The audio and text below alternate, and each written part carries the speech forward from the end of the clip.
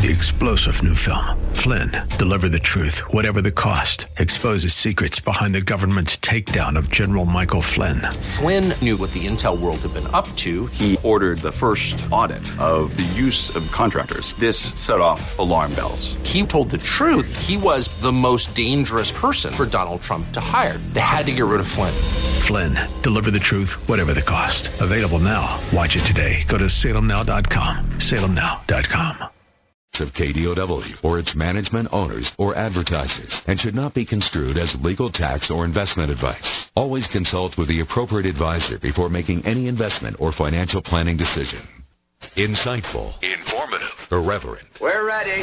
1220 KDOW presents Rob Black in Your Money, your source for breaking news, market updates, and successful investment strategies for the 21st century. Sounds like a great program. Getting you to retirement in today's market. So let's get on with the show. Taxes, family finance, insurance, the economy, technology, media, and entertainment. Rob is talking about it with you at 800-516-1220. So call in, we'll chat and have some fun. Now to start your day with the latest news and market commentary.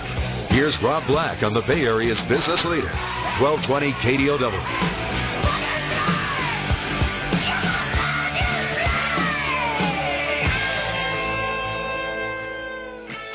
Welcome in. Rob Black and Your Money. I'm Rob Black, talking all things financial, money, investing, and more. Happy July 16th. Boy, this month is already flying by. I just remember a couple days ago saying, hey, year's halfway over. Now this month is halfway over.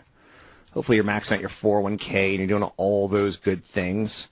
That'll help you get ahead in life, per se. And what I mean by get ahead, obviously get to retirement with a little bit of money left over. That's the goal. Anything you want to talk about, we can talk about. Pick up the phone, 800-516-1220. It's 800-516-1220. We could talk about anything. Time Warner Day, big one, rejecting an $80 billion offer from 20th Century Fox and Rupert Murdoch. That's a big one. That's a big one. Anyway, 800-516-1220 to get your calls on the air. It's 800-516-1220 to get your calls on the air today. Market. I came into this morning and security guard goes, NASDAQ at 1,700. I'm like, you kind of mean Dow at 17,000. He's like, yeah. And that's kind of something that I think it's problematic. It tells you a little something. We're getting a little bit confused at times. We're hearing the news, but we're not very good at deciphering the news. So I was like, I'm not the biggest fan of the NASDAQ, and I don't hope it's not at 1,700. And I also hope it's not at 17,000, because then something I totally missed, right? With that said, I do want to throw out there that the upper hand right now is definitively, it seems to be in the bull market angle. There's just stories that seem bullish. China did the equivalent of beating by a penny when it came out with GDP of 7.5% growth versus expectations of 7.4%. Industrial production was up 9.2%. Retail sales up 12.4%. Fixed asset investment up 17.3%. All good numbers. So it's tough to be negative on the stock market when you see something like that. Apple and IBM have formed a partnership on made-for-business applications. This was an interesting one. Clearly, IBM manages corporate America and international business, big business data. A TV station like KRON uses, big company to manage their assets, their computer assets, and IBM is a big player. This is positive for Apple. I don't think it's a bottom line, woohoo, you just got into every business in America story. You could try to perceive it that way. It's not. We've done stories on the show in the past where we talked about things like, I remember going into businesses, going up to the 20th floor in San Francisco, walking out the hall, and you see a lot of Dell boxes. And now you're seeing a lot of Apple boxes. And I think that's truly the story. So Apple's up a little bit on this news today. It's really, I think, more so bad news for BlackBerry. Again, as businesses are just saying, we need to support our employees, and they've given up the BlackBerry because no one wants to carry one of those anymore, and now they're carrying Apple products. Apple's near a 52-week high. It hit a 52-week high today, $97.10. It's now at $96.36. So that's a pretty good story, and it's tough to say, it's negative. Time Warner reportedly rejected an $80 billion cash and stock offer from 21st Century Fox. That's a biggie. Intel posted better than expected second quarter earnings. That's positive. Raised their guidance for the third quarter, added $20 billion to its share buyback program. BlackRock, PNC, Bank of America, Northern Trust, U.S. Bancorp all topped expectations. So the banks of America doing okay. Fed Chair Janet Yellen appears before the House Financial Services Committee today. That's going on right now. The people who care, and the market does care. Yesterday she kind of spooked the market when she said housing and labor is not where she wants it to be. Participants will be, seeing if she's got any area of commentary. Yesterday she kind of bashed social media and biotech stocks having stretched valuations. Mortgage applications declined 3.6% for the week. Refinancing applications fell a little bit. That's probably the negative news of the day. Producer prices increased 0.4% in June, excluding food and energy. Producer prices jumped 0.2%. So a little bit of profit taking yesterday on Janet Yellen's surprising your market. Social media stocks were stretched in valuation. It's tough to say not. You're seeing a company like a Uber, who's not really social media, but who's a logistics company of moving things from point A to point B. You're seeing a company like Uber, analysts come out and saying it's got a $200 billion valuation. And you're like, what? That doesn't make any sense.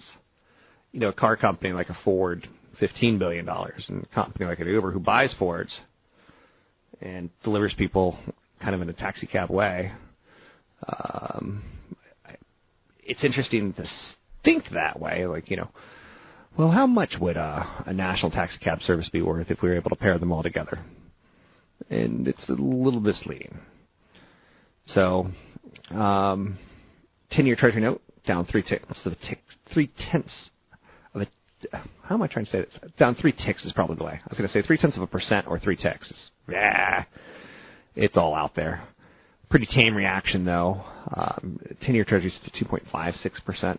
Anytime it's under 3.5, you buy. It's been under 3.5 for 10 plus years. So I think you buy is the right way of saying that.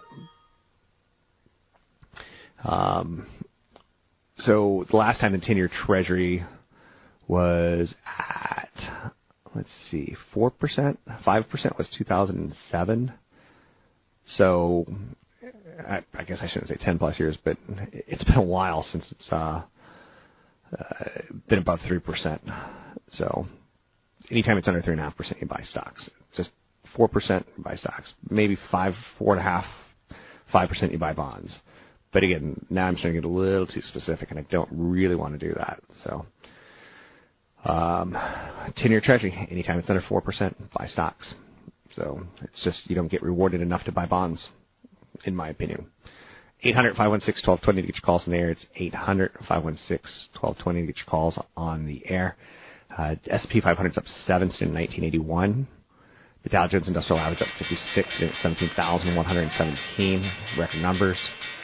NASDAQ up 26 at 44.42, 14-year high. Home builder confidence surges. Again, all positive stories. It's just no way of looking around that and trying to find a negative here. It's nice. Again, I'm not going to get caught up in it. I'll just say that it's nice. Got a big event coming up tomorrow night in Los Gatos, the 10 Pillars of Retirement Income Planning Seminar. In note of that, I will be sending out a newsletter later this morning. If you've not signed up for my newsletter, you can sign up for it at robblack.com. It's robblack.com. But you could also get information about the event tomorrow, 10 Pillars of Retirement Planning Income Seminar, 6:30 to 9 p.m. It's going to be at the Los Gatos Toll House Hotel. Secrets to tax-efficient investing, maximizing Social Security benefits, reducing the risk of outliving your savings, estimating your retirement expenses. I'm going to be talking dividend achiever stocks and much, much more. Don't be shy. I'd love to see you out there. 800-516-1220 to get your calls in the air. It's 800-516-1220. Again, big event coming up tomorrow night. Would love to see you there. I'm Rob Black.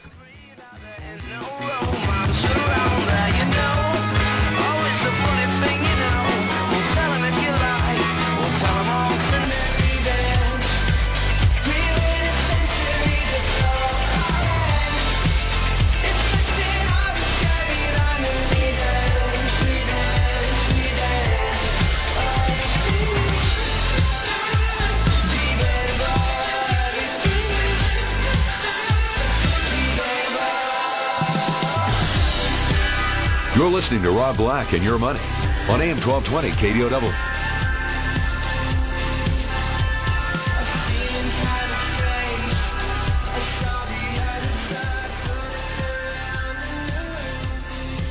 There's a big story out today. Rupert Murdoch offering $80 billion to buy Time Warner. This is a big business story. If you have cable TV, can't ignore this. Or if you watch any TV, you can't really ignore this, or sports even.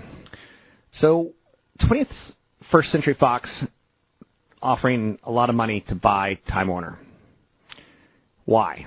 Well, probably because Comcast is buying Time Warner Cable. AT&T is buying DirecTV. Sprint's looking at buying T-Mobile. Those companies control distribution. And they're getting fewer and fewer, which means they've got more and more power. As they consolidate, you get power over the content. Companies like 21st Century Fox, Time Warner, that rely on them for distribution. So here's how the TV business works in this day and age. Fox News, which is owned by 21st Century Fox, gets almost $1 per subscriber from Comcast and other cable companies. That's $1 causes tension between the two companies because it's Fox News. For Fox, it's the lifeblood of its operations. It gets ad revenue, too, but the ad business comes and goes. Subscriber fees don't. They remain very steady, and you can count on them. So it's not just Fox News that gets those fees. It's every channel that you have on your box. HBO, TBS, TNT, FX, Fox Sports, they all get fees from the companies. All the distributors, Comcast, Time Warner, Cable, Verizon, they fight to keep those fees as low as possible to protect their own profits, which makes sense. Which is more important, content or distribution? With consolidation on the distribution side, distribution companies have better leverage in any deal over subscriber fees. It's a lot easier for like Comcast to say, we're not paying you more for Fox News. If it has more control over the TV market, it can really choke Fox News out and cut down how many homes it's in. That cuts down on the ad revenue, but it also cuts down on the subscription fee altogether, right? But if Rupert Murdoch, the CEO of 21st Century Fox, can go to Comcast and say, you better pay up for Fox News, otherwise you're not going to get TNT, TBS, Fox Sports, and so on, he's in a better position of strength. So the TV industry is really jostling at this point in time on, it's not just the Netflix and the Apples that are the disruptors of how we watch content. It's these old guys consolidating. That's a big story in of itself. There's no doubt about it. And I like seeing it, to be quite honest with you. BMW is to recall 1.6 million cars over airbag concerns. It seems like we're always in the world now of auto recalls. GM's probably going, sweet, somebody other than us this time, right? German automaker BMW said it's recalling about 1.6 million cars replaced passenger side front airbags made by Takata because the inflators could break apart during deployment and injure passengers. So that affects the 3 Series that was made from 1999 to 2006. Recalls happen, and it's one of those headlines that feels worse than it is. It's worthy of throwing out there for you, that it's not as bad as, you think it is. Millennials, lackluster home sales. They kind of go hand in hand, don't they? They're increasingly ethnically diverse, more educated, less likely to be married, all factors that make them less likely to own a home. So younger Americans are actually buying homes at the same rate as they did during the late 1990s, but for at least the past 20 years, there has been a significant demographic headwinds for home ownership for young people. Analysis basically makes you look at it And with all the damage to the economy that we had, it did little to turn off the millennials from the idea of owning a home compared to previous generation. In fact, the major group of the study shows that home ownership rate suffered because of the downturn is middle-aged Americans and not the millennials. Easy credit offered during the housing bubble caused more young people to buy than otherwise would have, and that's kind of masking some of those demographic changes. So what it basically implies is people that shouldn't have been buying homes 10 years ago bought homes. So we continue to look at this because home ownership, depending on which age bracket it's in, it really does push the economy. It's super important to the economy. Taking a look at the stock market going back there yet again. We see China's GDP was a strong number. Industrial production, strong number. Fixed asset investment report revealed a slowdown in home construction and sales. Apple announced a big partnership with IBM. Apple stock, I own shares of Apple, just FYI, legally need to tell you that on occasion. Up 1% today. Sitting at 96.31, it hit an all-time high, or a 52-week high, of $97.10. It's a big winner this year. And it's poised to come out with the iPhone 6 in September, unless something's terribly, terribly wrong with it, which it could be. The all-time high on the stock came, I want to say, September of 2013, when it hit $100 a share. Now it's at $96.29, so it's almost made that complete trip back. It's kind of nice to see people who were a little freaked out. They seem to be suggesting that Apple will have a watch coming out soon. Will that be a complete product, or will it just be kind of like the Samsung watch, where you don't really know anyone that has it? So S&P 500's up 5. Dow's up 45, the NASDAQ up 17. One thing that's interesting to note is Microsoft yesterday, was hinted at there was going to be some big job cuts.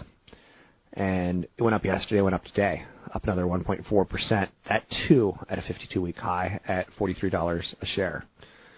When you're thinking of that, think of Steve Ballmer, who has now left the company, and he's still on the board, but he's now going to be buying the LA Clippers.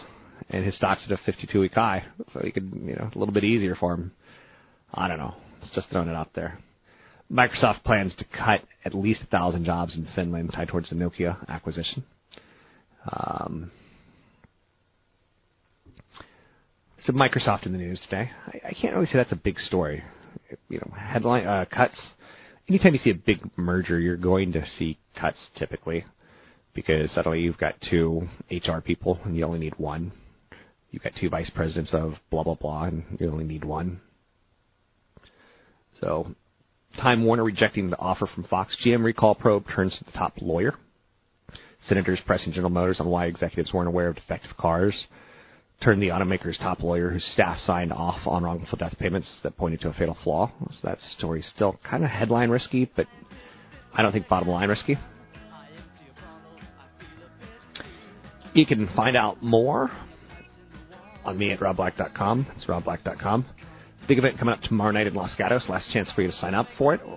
While you're at my website taking a look at what's happening in Los Gatos tomorrow, you can also sign up for the newsletter that I'll be sending out later today. Toll House Hotel, 6:30 to 9 tomorrow. It's the 10 Pillars of Retirement Income Planning Seminar, and I'm going to be talking about dividend-achieving stocks that I own and dividend-achieving stocks that, how do I find them? We'll take a break here. We'll be right back. AM 1220 KDOW. RobBlack.com. That's RobBlack.com.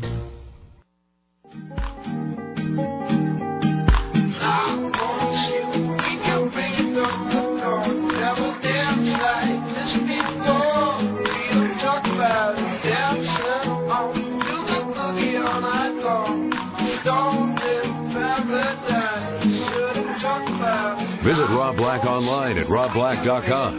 Now, back to Rob Black and Your Money on AM 1220 KDOW.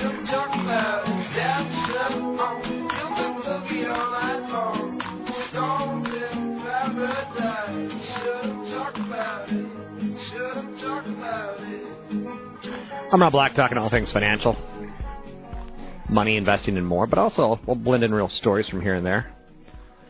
NBA Commissioner Adam Silver floated the idea of the league adding a mid-season tournament that would be similar to domestic cups in European soccer.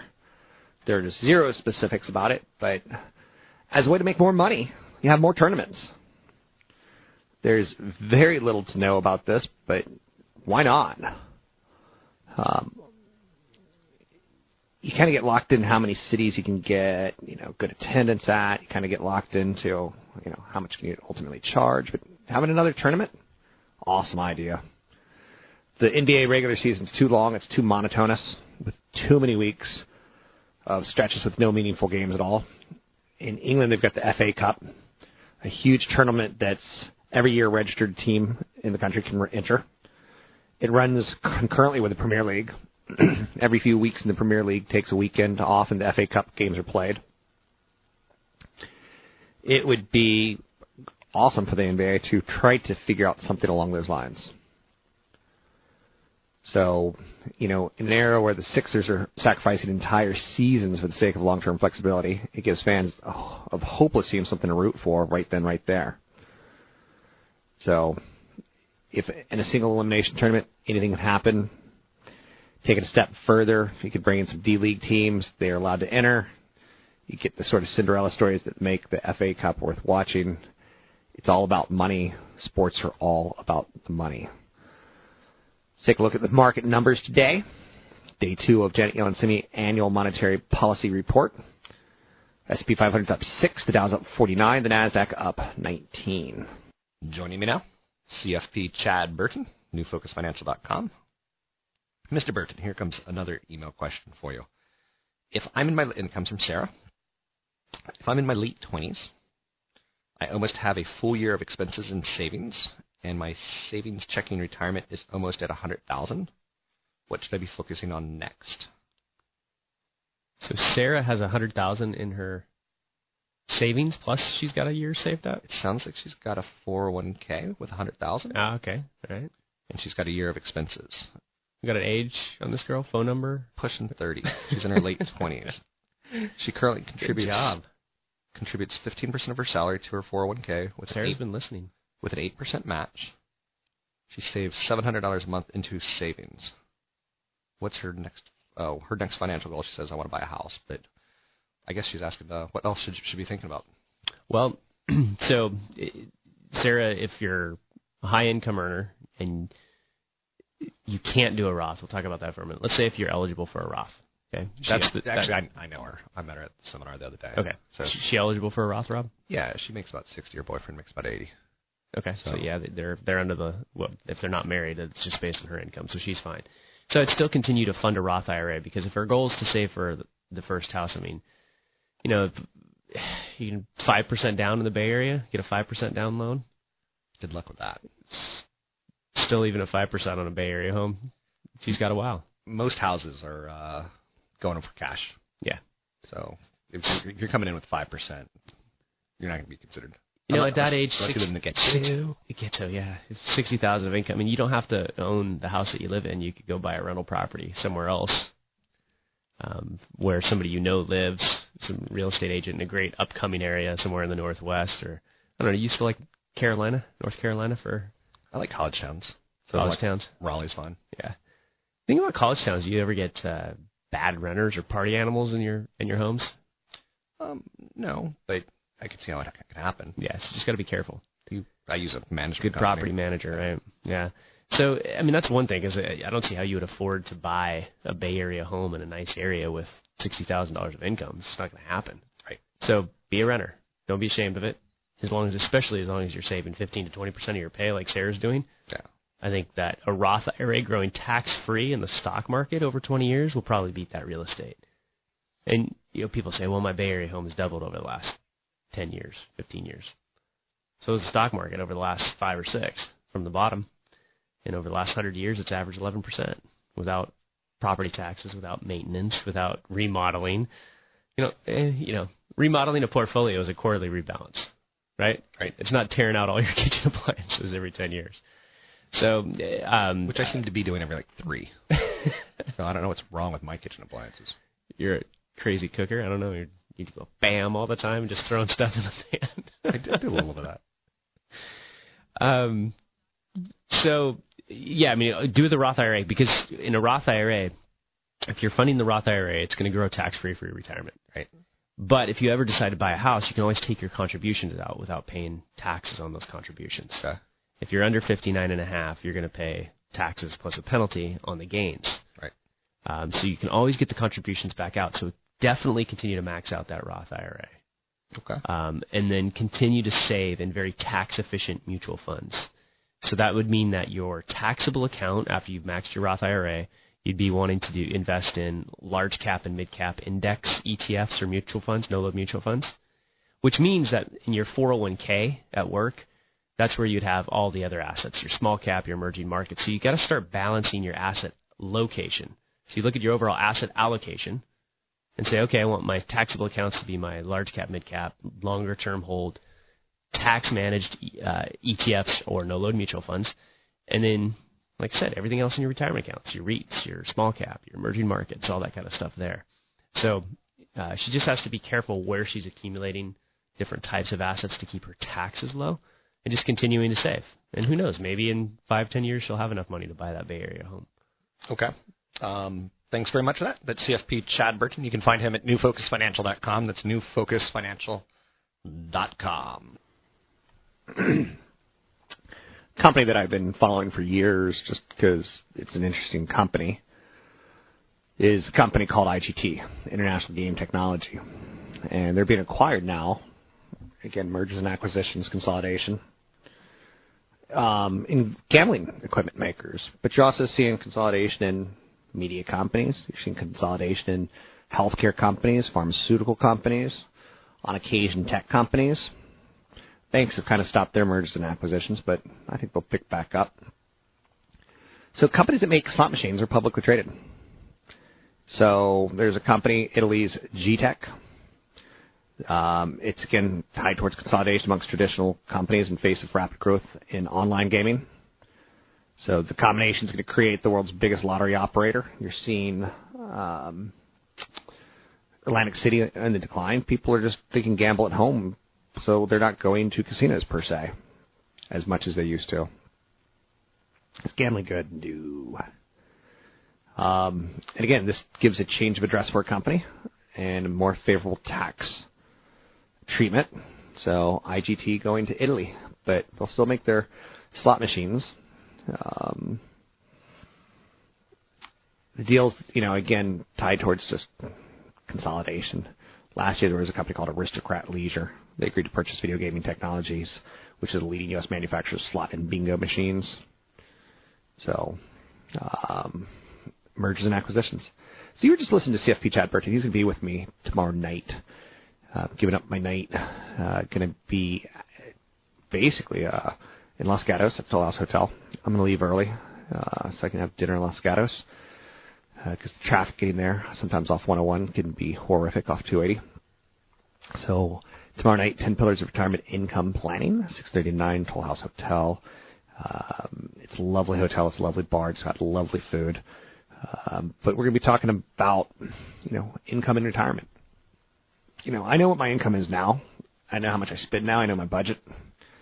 Retirement's kind of crazy because the income, you retired and you stop counting on the big paycheck. And you're no longer putting the big paycheck towards the nest egg. So you want to be tax efficient about it. You want to maximize Social Security benefits. You want to reduce the risk of outliving your savings. You want to estimate your retirement expenses before you stop working. And we're going to be talking about all of that. I'm going to be going over some dividend achiever stocks. When you're at robblack.com checking out the information, robblack.com, you can also sign up for my newsletter, which I'm going to be sending out later this morning. I wrote it late last night. And I think it'll work out well for you. 800-516-1220 to get your calls on the air. It's 800-516-1220 to get your calls on the air. Apple and IBM. I own shares of Apple. IBM is going to devote about 100,000 staffers to its new enterprise deal with Apple in one function or another. I think it's a pretty big deal. Again, IBM will create big data analytics and business apps for the iPhone and the iPad, and Apple will begin supporting business and corporate customers with a dedicated Apple Care program. Piper Jaffray analyst Gene Munster led the chorus of shrugs at news of the impact, saying, in terms of benefit to Apple, we don't expect the partnership to have a measurable impact on the model, given that Apple has already achieved 98% penetration with Fortune 500 companies and 92% penetration with Global 500 companies. So you can kind of hear a shrug there. Now, what's interesting to note is Piper Jaffray's case is that because so many people already use the iPhone and iPad for business, Apple won't see very many incremental sales out of it. But there's some alternate statistics you should look at, in my opinion. iOS is on less than half of enterprise devices in some markets, and its best market, Android, still commands 1 in every 5 mobile business devices. Just heard a little of The Gambler. Kenny Rogers in studio? So, big growth opportunities in insurance, in oil and gas, in manufacturing, energy, education, and much, much more. So, banking, it's a lot of iOS already. AM 1220 KDOW traffic. Pair of problems on the southbound. Black shadow in the center of blue. Backtrack to center, it'll never be enough. Killing in each other, any other, and another ball. You're listening to Rob Black and Your Money on AM 1220 KDOW and iHeart radio station. Welcome back in, Rob Black and Your Money. I'm Rob Black, talking all things financial, money, investing, and more. Anything you want to talk about, we can talk about. Tim in San Francisco on the phone. What's up, Tim? Yeah, good morning, Rob. I've got a couple of questions. One's pretty quick. At Bank of America, I don't have a lot of it, only about 200 shares, but considering all the problems Bank of America is facing, especially I guess you're going to be hit with a big judgment for the mortgage security thing, should I get out of it, get rid of it? You make me want to buy it. Okay. And I'll tell you why. Everyone knows about the litigation. Everyone knows about the settlements. It's factored into the stock. I look at Bank of America as a long-term name. It's not my favorite bank, I'll be honest with you. But I think there's some really good banks out there. It's the nation's largest bank by assets, alongside JP Morgan Chase and Citigroup. It's kind of ubiquitous. They've got the most extensive branch networks with 5,300 locations, 16,300 ATMs. They do credit cards, corporate banking, small business, mortgage lending, asset management. Okay. Well, they got Merrill Lynch. Let me throw out a little bit more on it because okay. I think that's worth bringing up. They just reported earnings, and they're seeing loan growth. And that's the time that you probably want to be long. If you think the U.S. economy is going to continue to add jobs, whether it's slowly or steadily or massively, I see it kind of slowly. They're offering $13 billion to settle mortgage-related probe. That's according to CNBC. Reserve release will decline modestly through the balance of 2014. They've got a lower tax base due to tax preferences. They expect to see an effective tax rate of approximately 31% in the second half of this year. I think it's a pretty notable beat in their quarter. They beat on revenues. They beat on earnings. Residential mortgage, related disputes are certainly a problem. But it's a lot smaller of a problem than a lot more manageable of a problem than people would imagine, with the headline news being as risky as it is. If it were to drop another point, I'm buying. I like it more like 14.5 than at 15.5. Long term, I think it's a very solid name. There's other banks and other credit card companies that I'd prefer to own per se ahead of them, but I don't see a lot of downside under $14.50 a share. Okay, next question. Next question is a little more involved. 66, I'm retired. I've got about $420,000 in my portfolio. 95% of it's in stocks and mutual funds. I know that's not good for my age. I'm thinking of taking an IRA with about $100,000 into it and getting some rental investment property in other parts of the country, like Indianapolis, Kansas City, Atlanta. I've heard and read that those are pretty good areas for that. Any suggestions, thoughts, ideas? Yeah, I think it's a bad idea. Just off the cuff, if you and I were having a beer, I would say it's a bad idea. I don't know enough about you, first and foremost. I would highly recommend that you work with a CFP. Consider coming to the Los Gatos event tomorrow night. You could be my guest if you want. It's $5, so I'm not really doing you that big of a favor. But how much do you have at your age? How much do I have? Yeah, you said 400,000 roughly?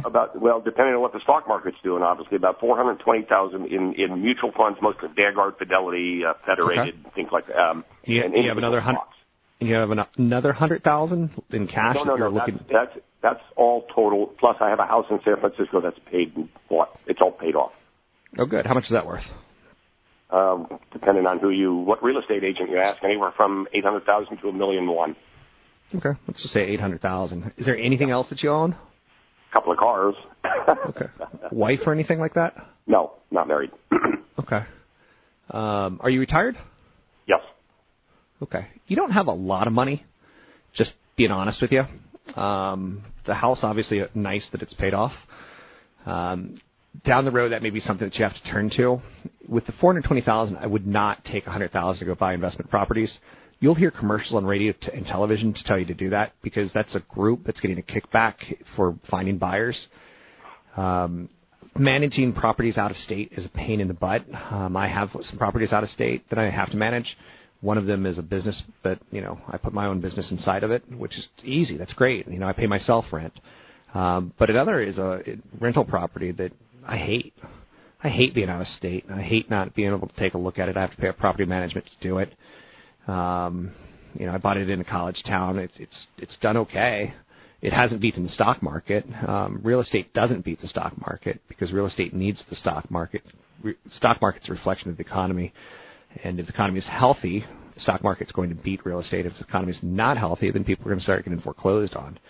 I would so much prefer that if you're going to do this, consider there's a hospitality REIT that I'm putting in the newsletter that I'm sending out today that yields 3.2%, plus you get probably 15 to 20% appreciation in the next year with something like a Host Hotels, which is like the Four Seasons. It used to be Marriott. It's a chain of. Yeah. So you can buy real estate with $100,000 and you don't have a mortgage. And again, maybe you were thinking about taking $100,000 out and not having a mortgage in Indianapolis, but who the hell wants to own Indianapolis? Have you ever been there? I have passed through there, yes, but a long time ago. So you probably don't know where the good streets are or where the good neighborhoods are. So be careful. I'd much rather you own a publicly traded REIT, not a private REIT. Private REITs are nearly criminal, in my opinion, for average investors. In the sense because you should have at least $1 million before you go after any sort of risky investment. And private REITs are risky investments where you're giving money to a developer to go develop. So says FINRA, a big insurance company that fines people who push private REITs. So I'd prefer that you don't go out and buy real estate out of state unless, if you're really, really determined, I would do a lot of work on it. I would look at college towns that have young people coming there to live. I think Seattle is much better than Indianapolis. I think Austin is much better than Indianapolis. I think Denver is much better. Raleigh area I think is nice, but again, I'm not recommending you do that. You don't have a lot of money. When you start drawing it down, you'll see that you're going to be able to pay yourself maybe $20,000 a year of income if you invest it in an income portfolio. So I strongly recommend, Tim, if you get a chance to come to Los Gatos tomorrow night too. I know it's a long trip from San Francisco. Or next time we're in the area, come to an event so you can learn how to turn that $420,000 into some sort of income-generating portfolio. I wouldn't have it all in the stock market unless it's diversified in some. This is Nnamdi Asomugha, the Ad Council and the National Football. For purposes only and should not be construed as legal advice or as a substitute for an attorney. Clients today. Keys for the 21st century. Sounds like a great program. Getting you to retirement in today's market. So let's get on with the show. Taxes, family finances, insurance, the economy, technology, media, and entertainment. Rob is talking about it with you. At 800-516-1220. So call in, we'll chat and have some fun. Now, to start your day with the latest news and market commentary, here's Rob Black on the Wall Street Business Network.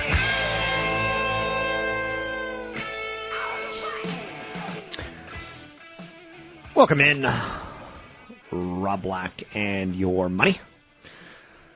Focusing in on wealth. Sometimes I sit in for CFP Chad Burton on his 1 o'clock to 2 o'clock show.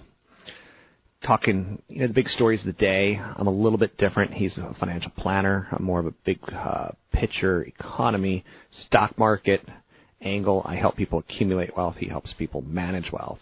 He and I will be doing an event tomorrow night in the Bay Area in Los Gatos. The Cat Meow at Toll House Hotel, which is a hotel made out of cookies. Lovely hotel, lovely location. You can come out and meet us at Toll House Hotel. I'd love to see you out there. Stocks jumped today. Dow was at a record. Do we close at records? That doesn't matter. The fact that you're in the territory of records tells you a lot. So the S&P 500 will soon start playing with the idea of 2,000. It's not there yet. Then, of course, we could just hit a massive correction the last half of July and the whole month of August. We can be down 10% from these levels easily. I look at Wall Street as my only option. I don't necessarily sometimes like what I hear from Wall Street. I'll be honest with you.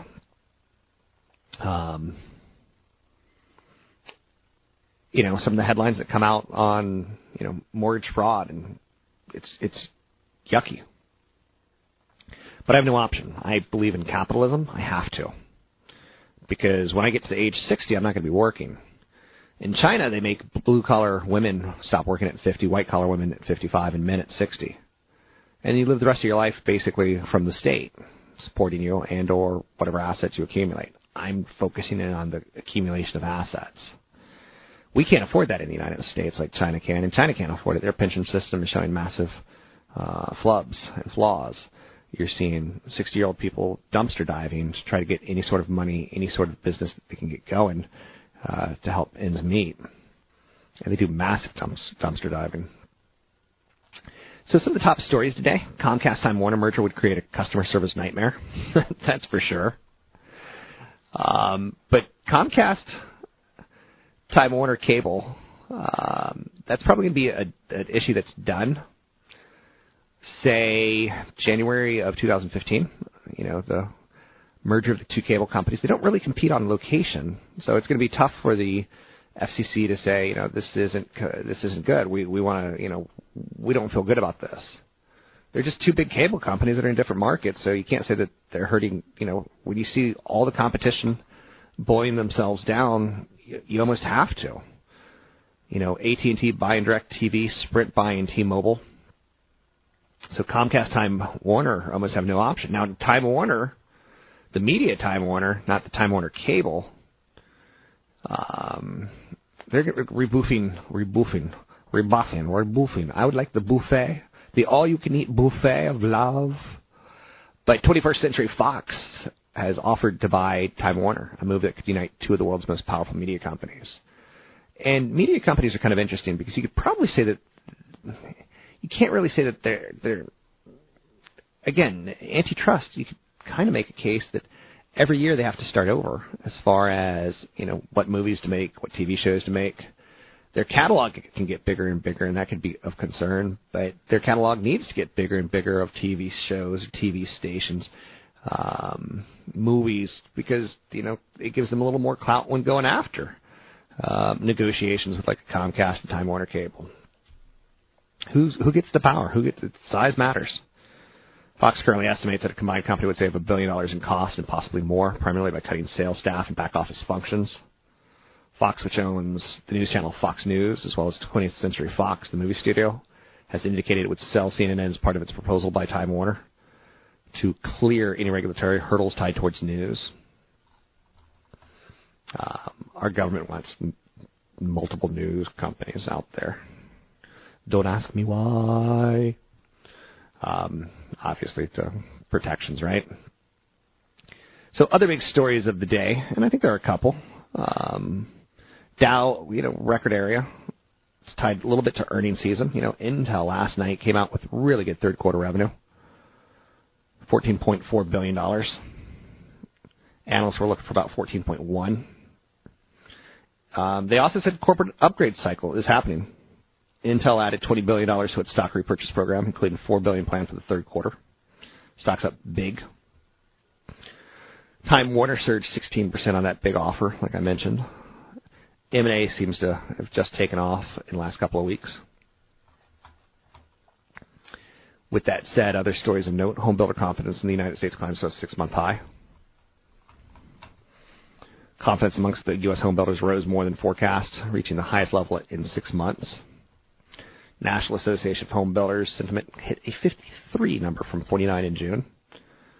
Housing market showing some signs of improvements after higher mortgage rates and harsh winter weather stalled the recovery earlier this year.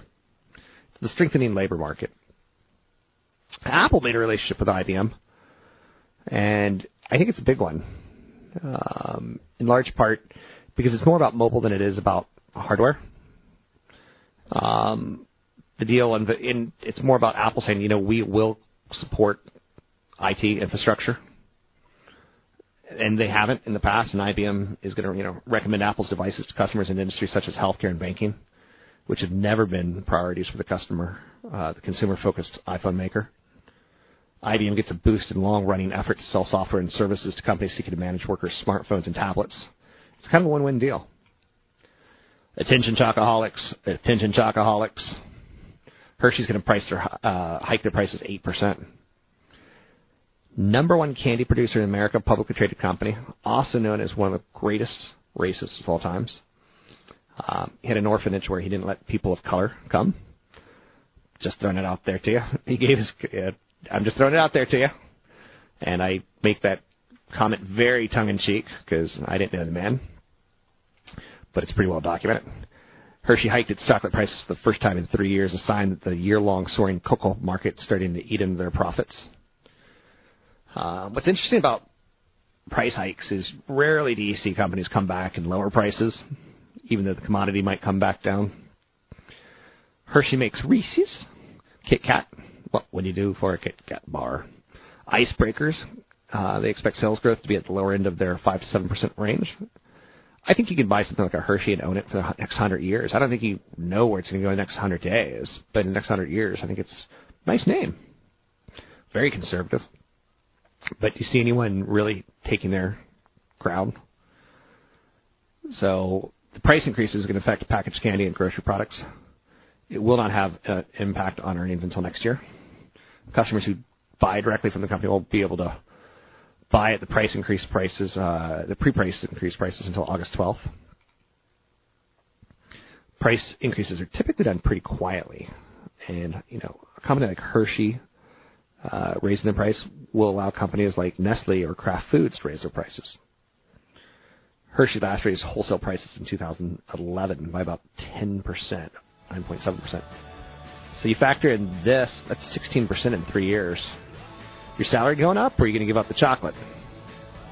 Cost of cocoa butter, which is a byproduct of the cocoa bean, that gives that chocolate melt in your mouth experience, is killing them. Hey, big event coming up tomorrow night in Los Gatos at the Toll House Hotel. It's on income and retirement. You can sign up for the event at robblack.com. That's robblack.com.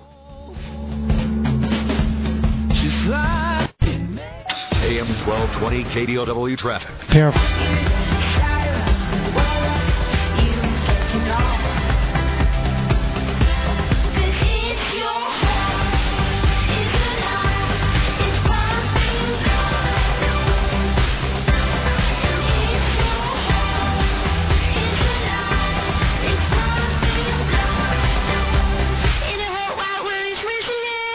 Visit Rob Black online at robblack.com.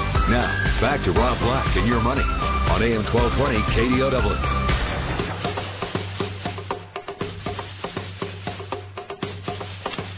I'm Rob Black, talking all things financial, money, investing, and more. Got a big event coming up tomorrow night in Los Gatos, Toll House Hotel. It's an income and retirement dividend stock event. You can sign up for the event at robblack.com. While you're there, you can also sign up for the newsletter. Let's talk a little bit about financial planning with CFP Chad Burton. Joining me now, CFP Chad Burton. He's with newfocusfinancial.com, or you can find him at newfocusfinancial.com. He's with New Focus Financial. Talking about transitioning to a retirement portfolio, I say that you accumulate wealth from age 20 to 50, and you start managing wealth from age 50 to 100. And again, that's not set in stone, but that's the general concept. Mr. Burton, transitioning to a retirement portfolio. What's your thoughts? Well, when I walk people through this, I got to give them some general market history, which sometimes is boring, but it surprises me how many people don't really realize this stuff. So, market, as you talk about all the time, is positive 70% of the time. Right. 3 out of 10 years, negative. 7 out of 10 years, positive. So pretty good odds. Best odds on the planet. Right. And when you're building wealth, up until your mid to late 50s, timing the market doesn't really matter a lot. Right. The thing that you need to focus on is the asset classes that have done really well over 10 years but are doing really poorly in the last 1 to 3. Those are the ones you should actually be buying. So it's really you can control your asset allocation with where you're sending your new purchases. Give me an example of that. Well, so every 3 years, typically asset classes change. They go through a cycle. So whether it's looking at sectors of the economy like telecom, like technology, healthcare, if you look at, there's a chart that I talk about a lot called Callan Periodic Table of Investments. Right. And you can see that whether it's an asset class chart or a sector chart, that asset class or sector will be the best place to be for 2 to 3 years in a row, and within 2 to 3 years, it'll be one of the worst places to be. And so the real active wealth builder, the way they rebalance their portfolios will be changing where they're contributing their money and buying the stuff that looks like it's on sale. Where everybody else is running away from it, that's what they're buying that year. Okay? I'm with you. In retirement, timing is everything.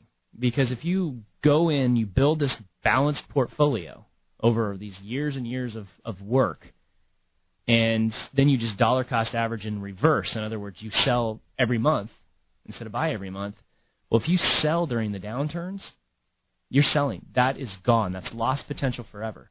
So if you would have had to sell your portfolio between 2008 and 2009, when the market was down 40+%, and then you had to sell 5 or 10% to live, you're never going to recover. Right. That's gone. It's out of your portfolio forever. So that's why, and when you look back at the stock market history, there's only been 2 periods in a row where the market's been negative 3 years in a row. Runs right after the Great Depression, like late 30s, and then 2000, 2001, and 2002. The only 3 years in a row that we've had. We've had several 2-year periods in a row, like 73 and 74, the market was down 40%. Right. Next 2 years, the market was up 60%. Okay. So the volatility isn't new. It's been with us forever. It's just in your face with financial shows out there all the time. So the biggest point as you look at, and you're 10 years out from retirement, one of your biggest things is, I have a balanced portfolio. How do I get to the point where I have 3 years' worth of expenses, portfolio draws, and cash? So the first thing you need to do is say, here's my expenses in retirement, and here's my automatic income from like Social Security and pensions. So again, a simple math would be if you need $100,000 to pay your taxes, your expenses, healthcare costs, everything, and you're getting $50,000 from Social Security and pensions, you know that you need $50,000 a year from your portfolio. So 5 years prior to retirement, you need 3 years of that, or $150,000 in that person's scenario, in safe money. That takes out one of the biggest risks of timing in retirement, so that you have 3-year cushion that you don't have to draw on the portfolio when you're in a down market. And then by the other strategies of dividend-paying stocks, where they have a history of increasing their dividend on an annual basis to help fight inflation, balanced portfolio, and then also having a good portion of your retirement income coming from lifetime sources that you can outlive, like Social Security or pension or your own annuitized income.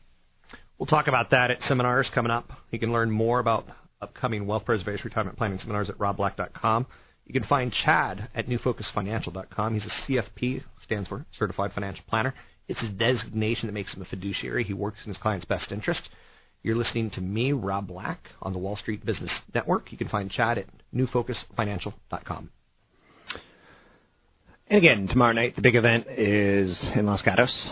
I'd love to see you out there. It's the only time that I really get to put faces to names, and it kind of inspires me and keeps me excited about radio, because radio can be kind of lonely. I don't hear from you for months. Sometimes the phone doesn't ring. Is anyone really listening, kind of thing. I get the emails, but that doesn't mean you're even, paying attention per se. Strength Day, well, not even Strength Day, a little bit more about that seminar. You can sign up for the event at robblack.com. It's robblack.com. And coming up in August, there's going to be another one, but that's going to be in San Rafael. The 10 Pillars of Retirement Income Planning in Los Gatos, California. Tomorrow night, 10 Pillars of Retirement Income Planning, Los Gatos, California. While you're at the website, you can sign up for my newsletter, which is going to go out probably in about 2 hours.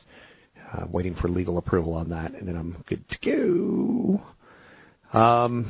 You can follow me on Twitter, Rob Black Show. You can follow me on YouTube channel, Rob Black Show. You can follow me at Facebook, Cron4 Rob Black. Why Cron4? Because I work for a television station as well as a radio station. And if you want to see what I look like, I typically do that in the mornings around 9:15. So one of the more interesting stories that came out yet today, and it is very, very subtle. Alan Mulally, former Ford CEO, is joining Google's board. He flirted with becoming the CEO of Microsoft. Wall Street was kind of hoping for that. As it turns out, Satya Nadella ended up doing a very good job in his first couple months there, and that stock's doing well.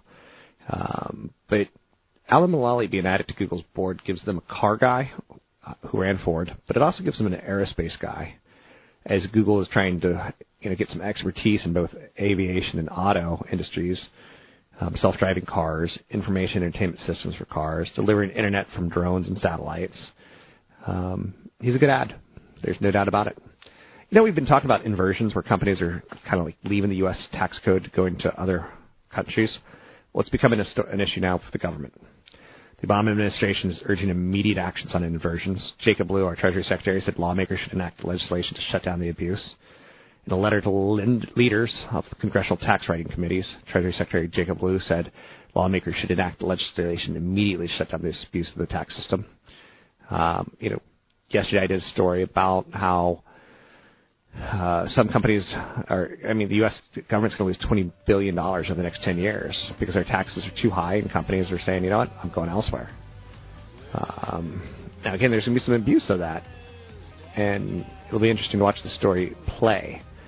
I'm Rob Black, talking all things financial, money, investing, and more. Find me online at robblack.com. Big seminar tomorrow night. You can sign up for it at robblack.com.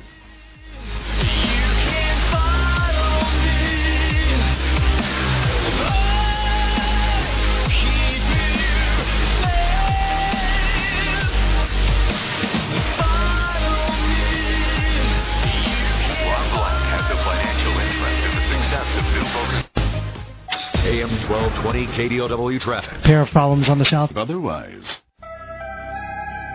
600-4264-gang.com. I know what you're trying to say, baby. You're trying to say, oh yeah, it's business time. It's business.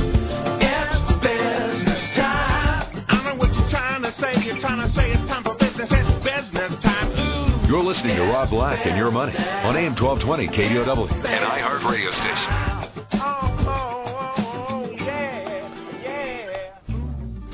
Next thing you know, we're in the bathroom. Welcome in. Rob Black and Your Money. I'm Rob Black, talking all things financial, money, investing, and more. Joining me now, as he joins me every week at this time, Dr. Jeff Rosen, ChiefEconomistBriefing.com. He's the only economist I really listen to and pay attention to. I like hearing what he has to say. Dr. Jeff, how are you? Good. How about yourself?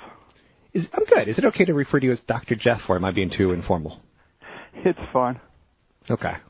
I don't know. Just Dr. Rose makes you sound like my doctor. But Dr. Jeff, you're my economist, which I guess you're still a doctor, though. Housing numbers today, or housing optimism, was one of the stories that I saw out there. Home builder confidence in the U.S. climbs to a 6-month high. Seems to be kind of an important one. Not factual or statistical, but kind of psychological. Do you pay attention to that release? I kind of look at it just to get an idea what the home builders themselves are thinking.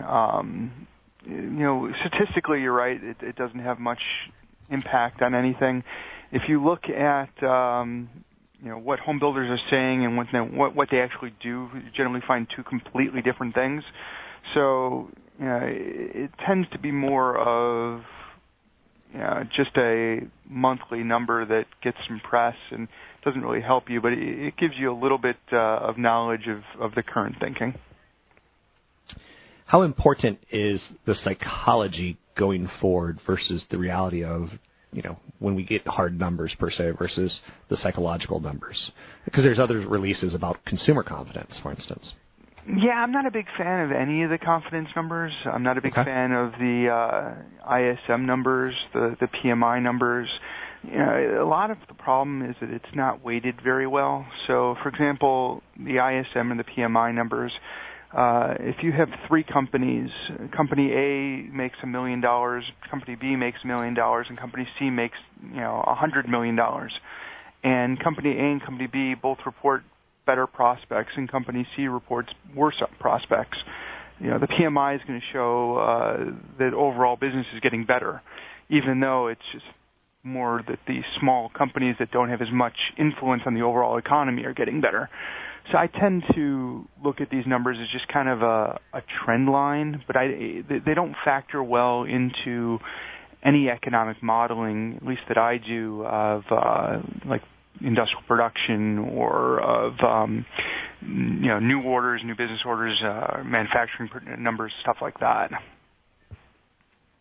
What economic data is out there that you're looking forward to seeing, or that's out there today that has some relevance for you? The production numbers this morning were interesting.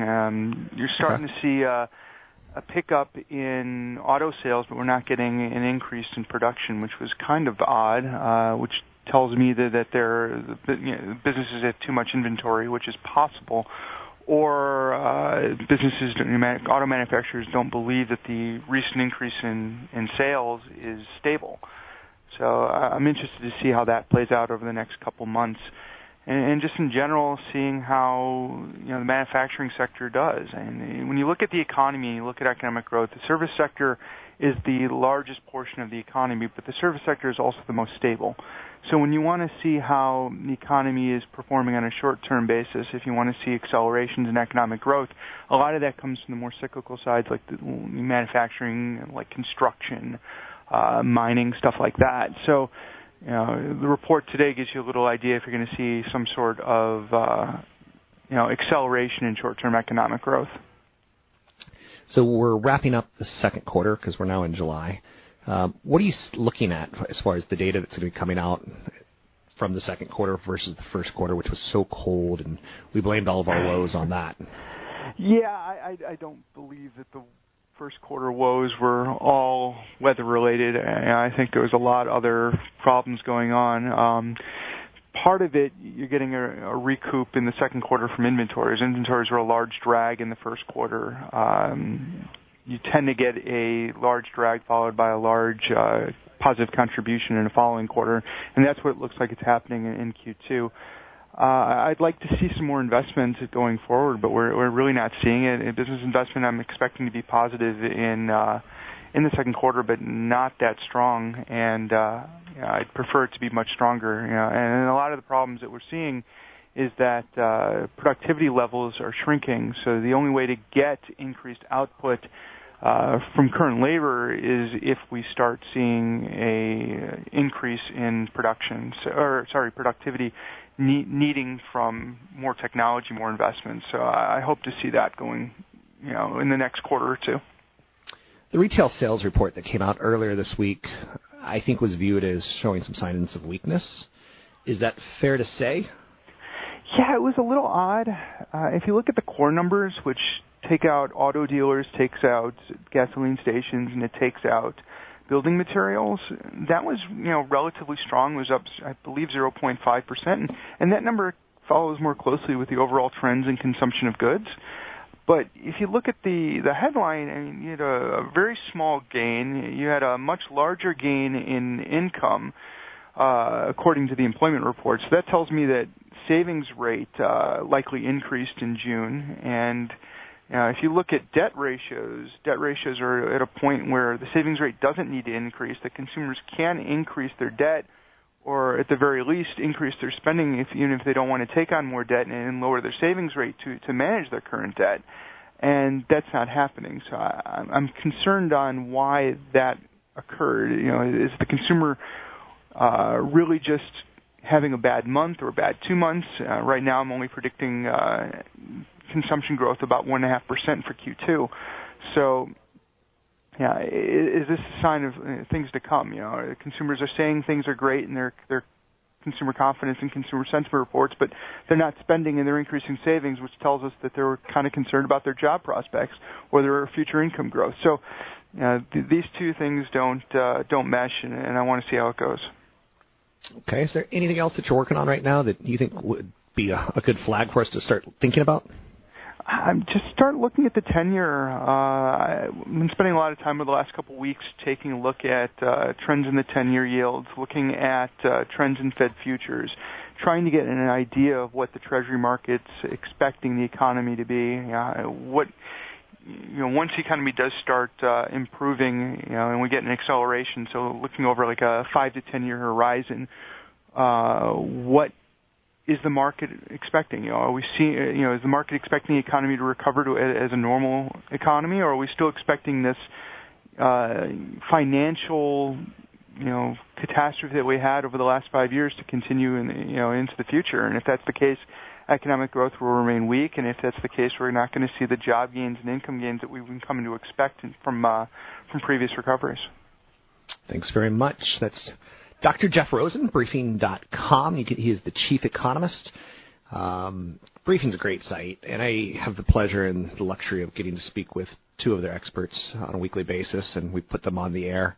After if the show's over, I'll cut the audio down, and I'll put their specific interviews up at my Twitter page, Rob Black Show. I send it off to them so they can resend it out and repurpose it. It's not a blatant commercial. There's no money exchange between the two of us. I just like their independent live market analysis of the markets. Some of their experts are way above me. They've got some short-term traders. They've got some momentum traders. They've got many, many experts that I think you should check into. I particularly like Patrick O'Hare and Dr. Jeff Rosen. I think they do a pretty good job of showing us what's going on with the economy, whether it's retail sales like today, manufacturing. That was of particular interest. And the 10-year Treasury. What's going on with the 10-year Treasury? I think most of us kind of want to know. Why is it so stuck? I think that's the right way of saying that. At 2.55%, that's great for the future mortgage market, great for real estate, great for the stock market. The problem is, and this was brought up deliciously yesterday when I was talking with Patrick O'Hare about Rick Santelli freaking out on CNBC and basically saying this is a world of haves and have-nots, and the people who are in the stock market are doing great, and the people who aren't. And it's interesting to note, in my opinion. So big event coming up tomorrow night in Los Gatos. It's an income and retirement event. I'd love to see you there. Maximizing Social Security. I'm not counting on Social Security to be much. You work from age 20 to 60 typically, and you live off your savings from age 60 to 100.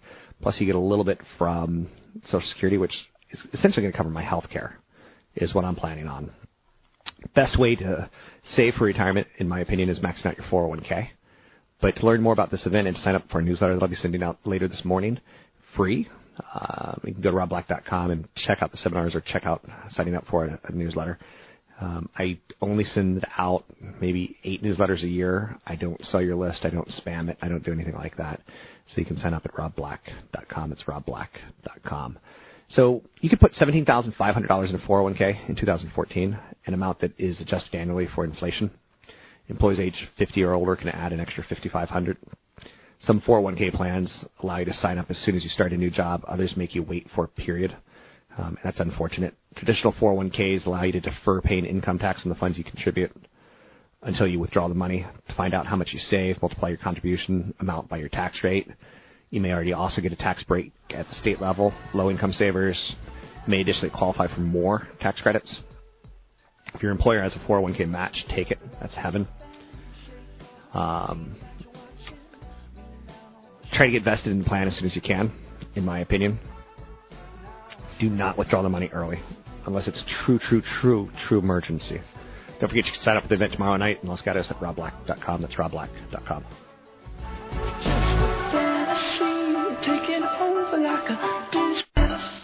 AM 1220 KDOW traffic. Starting out this time around in Pittsburgh.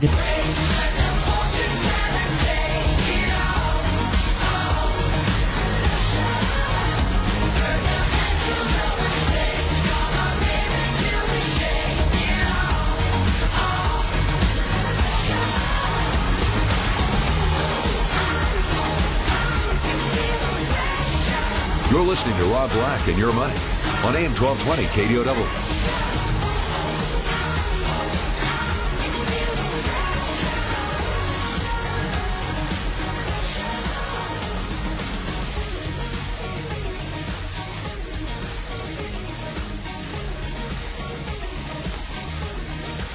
I'm Rob Black. Big event coming up in Los Gatos, Toll House Hotel tomorrow night, 6:30 to 9. Not a threat, but at some point in time I'd like to stop doing those. But I'm glad to do them. I hope you learn something when I do these. It's an event tied towards income. CFP Chad Burton runs most of the event. I do the dividend stocks and dividend stocks that I own and things along those lines that I think should be able to help you. Not always positive that they do, but I hope that they do. So don't be shy. I think that's the number one thing that I continue to push back on. And, you know, it's a great way for you to come out and chat. In my opinion. You can bring your questions. You can bring your portfolio. I think that one of the things that Chad requires when he does portfolio reviews is that you kind of let him know your risk profile. I think that's critically important and nice to know in those kind of scenarios. So the markets. Let's talk markets. Stock market, you know, Dow Jones Industrial Average, S&P 500. S&P 500 gives you a great collection of U.S. companies. It's not quite as diversified as I'd like, but that's okay. It's a good start. I don't think you have to be perfectly right with every decision that you make.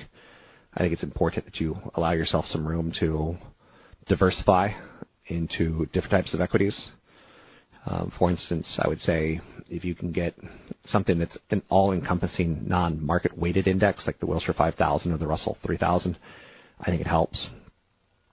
I think you want some sort of international emerging market. Now, again, international is pretty well covered by the S&P 500 because Apple's on the S&P 500, and you know a lot of the revenues come from overseas. So, GE, same thing. But I want you to get some emerging markets or developing markets, and you can do it with ETFs, exchange-traded funds. You could do it numerous ways. You could add some income to your portfolio with a dividend achievers. If you think the stock market's going higher, that's a great way to do it. If you think the stock market's going lower, you know, maybe you want to go with something like a bond fund and start, you know, tinkering with how you put together an income portfolio. Anything you want to talk about, we could talk about. You know, that's the goal of the show. Intel, pretty good earnings last night. We are in earnings season, which brings me to the thought. Let's see if I can't pull up. I'm going to go to briefing.com, hit their calendars, look at earning results. They've got just a slew of information that's incredibly useful to you. Bank of America, for instance, earned 19 cents today versus 12 cents expectations. That's fairly positive. Stock is, you know, I think it's a tradable stock.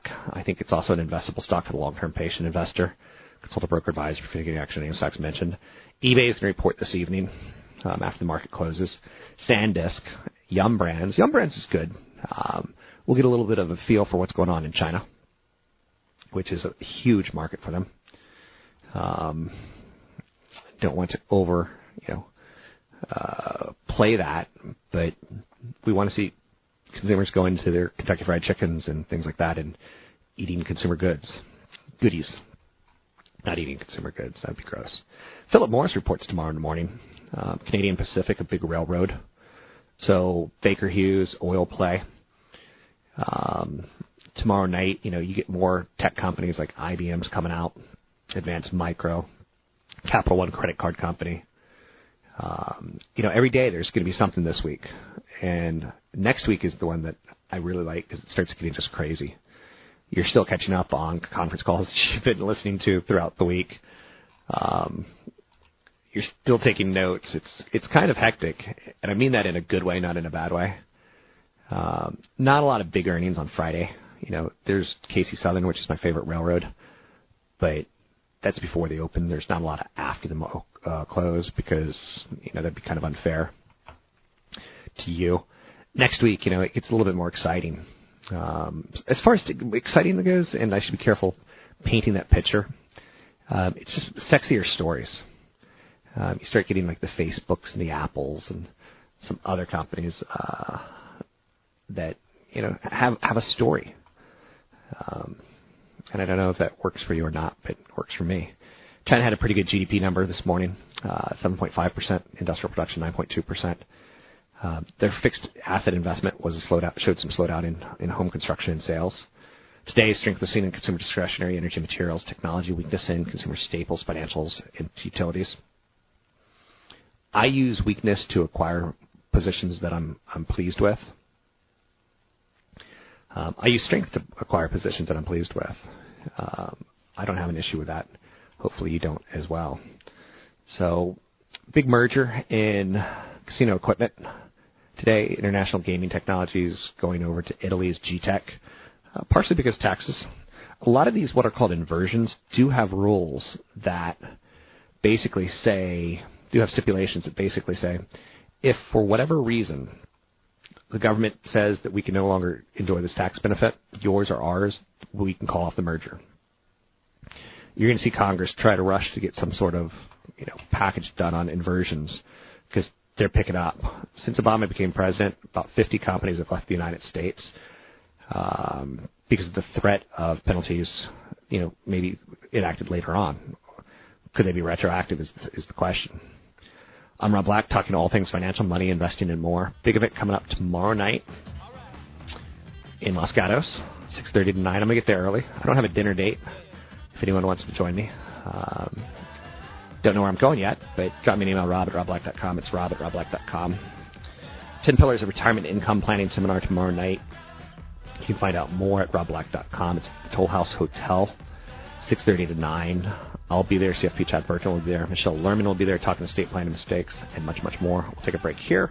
We'll talk soon. The views and opinions expressed by Rob Black and his guests are not...